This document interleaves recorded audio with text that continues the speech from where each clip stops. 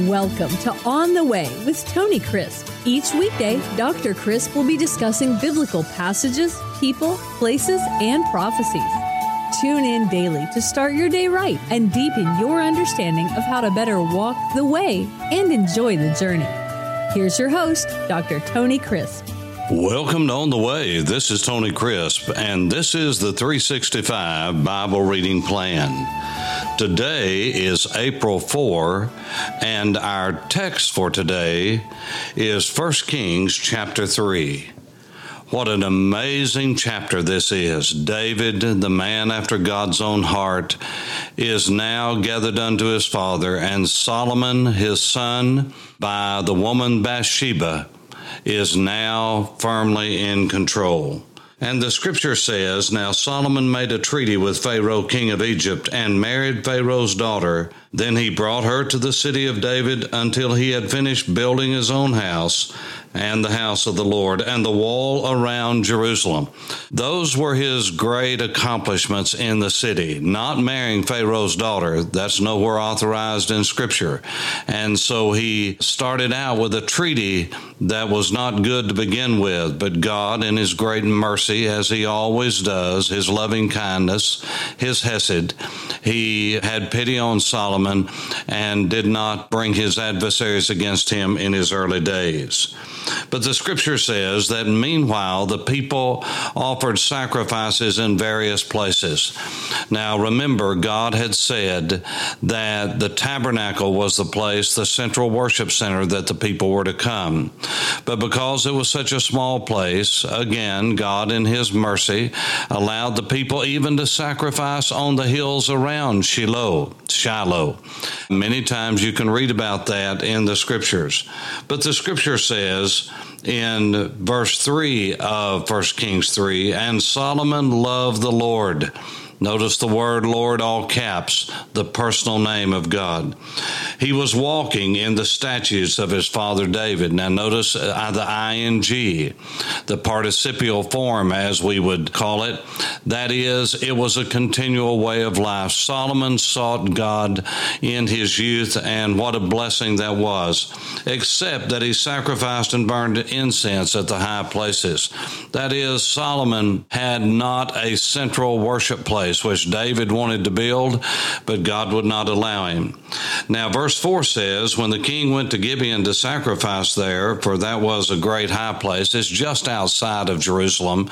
It is a place that's right on the road today as you go up the Patriarchal Highway from Jerusalem. You leave, you go north. As you go a little north and a little west, you will run into Gibeah, and that is Gibeah, which is just north on the way of the Patriarchal Highway. And so the scripture says Solomon offered 1,000 burnt offerings on the altar. And at Gibeon, the Lord appeared to Solomon in a dream by night and said, Ask what I shall give you. Now, this is a side note worth noting. The Bible teaches that God appeared to Solomon here in a dream and asked him, what is it that you want me to give you? And indeed, Solomon, recognizing that he was a very young man, did not have a lot of experience and wisdom, asked that God would grant him wisdom. The scripture says because he did not ask for riches or the lives of his adversaries, and everyone has them, that God was going to grant him what he did not ask for, all of that. Now look what it says in verse 7. Now Solomon said, O Lord my God, you have made your servant king instead of my father David, but I am a little child. You see how he looked at himself? I do not know how to go out or to come in, and your servant is in the midst of your people whom you've chosen, a great people, too numerous to be numbered or counted. Therefore give to your servant an understanding heart to judge your people. He asked for wisdom, for understanding, for prudence, for the ability to have discernment between good and evil, and to judge the people correctly, because that's what a king would have to do. The speech pleased the Lord that Solomon had asked these things, and then God said to him, because you have asked this thing and have not asked for long life for yourself, you've not asked for riches for yourself, you've not asked for your enemy's life, but because of that, I'm going to give you everything that you did not ask for, all of those things and more, plus I'm going to make you the wisest man who had ever lived. And indeed, he did. And he said, Solomon, verse 14, if you will walk in the ways of your father David, then I'll lengthen your days. I'll give you a long life. And so Solomon started well. He is a picture of someone who started well, but he did not finish well. When you read the stories of his might and his expansion of the kingdom, his territorial expansion of the original promised land was an amazing thing. And even with his great expansion, building upon what his father David had done, still, even then, Solomon did not reach the boundaries of all that God had promised for the children of Israel, and that has never been reached and will not be reached until the days of the Messianic age when the Lord Jesus is ruling among us. But when you come to chapter 9, I want to show you something that's very important. The scripture says, and it came to pass when Solomon had finished building the house of the Lord and the king's house and all Solomon's desire which he wanted to do. It's interesting what verse 2 says. And the Lord appeared to Solomon the second time. Do you realize that in all of Solomon's life, that is in his 40-year reign, that God only appeared to Solomon twice, both times in a night vision, in a dream? It's amazing. You see, sometimes we forget that the Bible is written episodically, in episodes, and we forget that it is a story. Solomon reigned for 40 years. He lived much longer than that. So what was going on during that time? You see, sometimes when we read the Bible, just like in the New Testament, we get the idea that everything has to happen all at once, just a miracle every day. For instance, if you're reading in the Gospels and you read the episodic storyline, then you have 3+ years of Jesus' ministry, but we only have just a few events when all is said and done that Jesus did on the earth. What was he doing the rest of the time?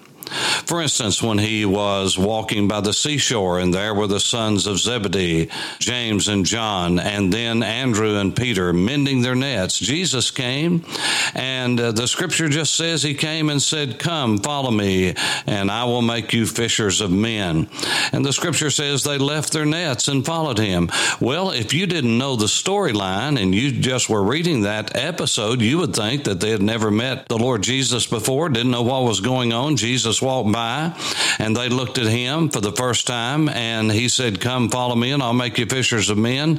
They dropped their nets and like robots took off after him with their arms straight out in front of them.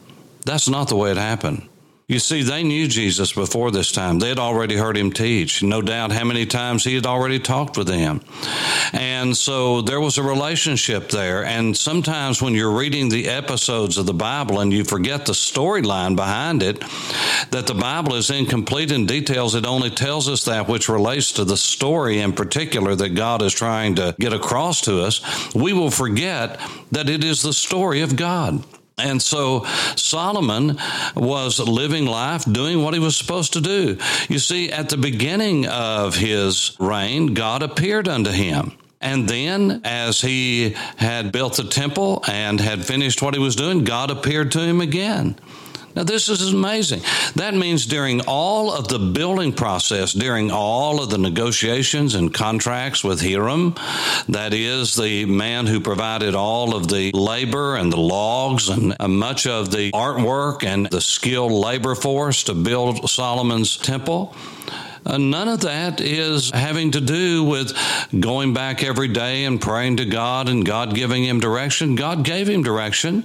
So you say, well, what are you trying to say? What I'm trying to say is sometimes we think every day if God doesn't appear to us, then God is not there. Well, you see, the Holy Spirit lives within us. He guides us.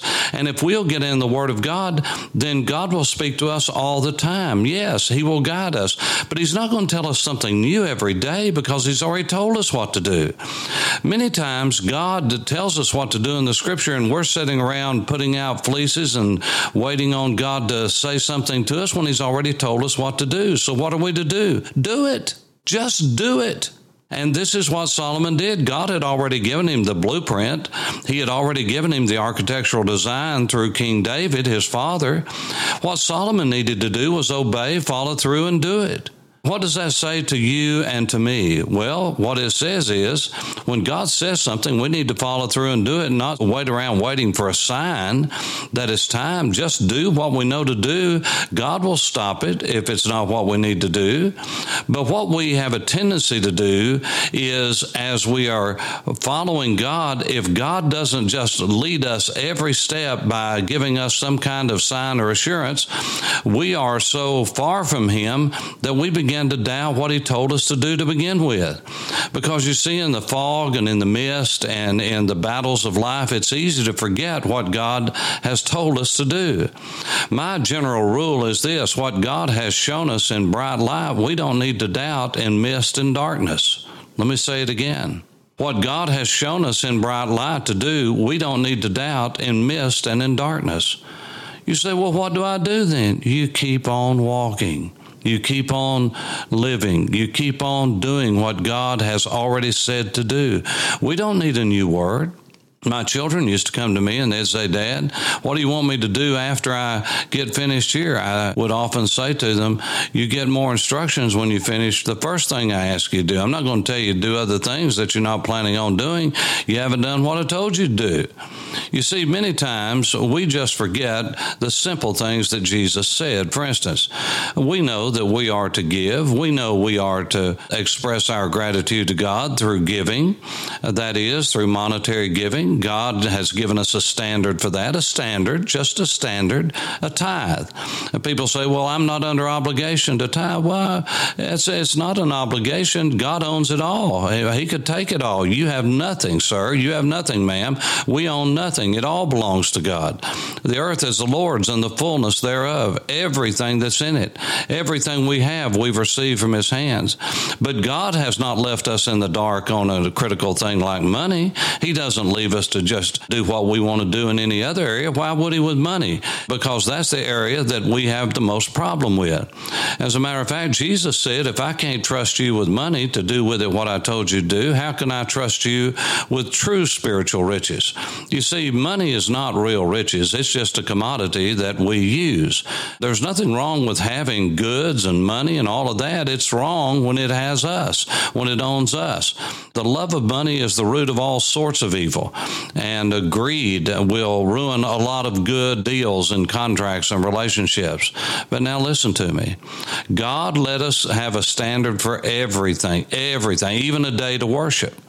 Do you think he's not going to help us with money? 10% is just a paradigm. It's just a way to say thank you. It's a way to acknowledge God's presence. That's just a starting place. People say, well, the Bible said, let every man lay by in store as God has blessed him and prospered him on the first day of the week. 1 Corinthians 15, Pastor, hadn't you read that? Yes, I have. That's about a love offering that was taken for the saints at Jerusalem. That was not a tithe. The tithe is not an Old Testament entity. It's a New Testament entity. Would you say Jesus is in the New Testament? I would think so. That's where we read about his life, his death, his burial, his resurrection, his ascension, and about him coming again. All of that's in the New Testament. Jesus said, in reference to tithing, these things you ought to have done and not left the weightier things like mercy and good judgment undone. But he didn't say stop tithing. No, everybody needs a standard. What's bothering some of you is that you don't want to give that standard because you say, well, I hadn't been blessed that much. That's a love offering. There's only two kinds of offerings in the Bible. A tithe, which is always 10%, and a love offering. Those are the only two kinds of giving in the Bible, a free will love offering and a tithe. One is a way to say thank you. It's a way to give God his rightful place. It's a standard. I can show you you over and over again in the Word of God. Never is that undone in the New Testament. Now, did they do it to be saved in the Old Testament? No more than the sacrifices saved them. They did it out of obedience to God, out of a grateful heart. This is why we do what we do, not because we're saved by grace through faith, that not of ourselves. It's a gift of God, not of works, lest any of us boast. But God has given us what to do, and we need to do it. And so Solomon knew what to do, and he did it. And God blessed him, but he only appeared to him twice.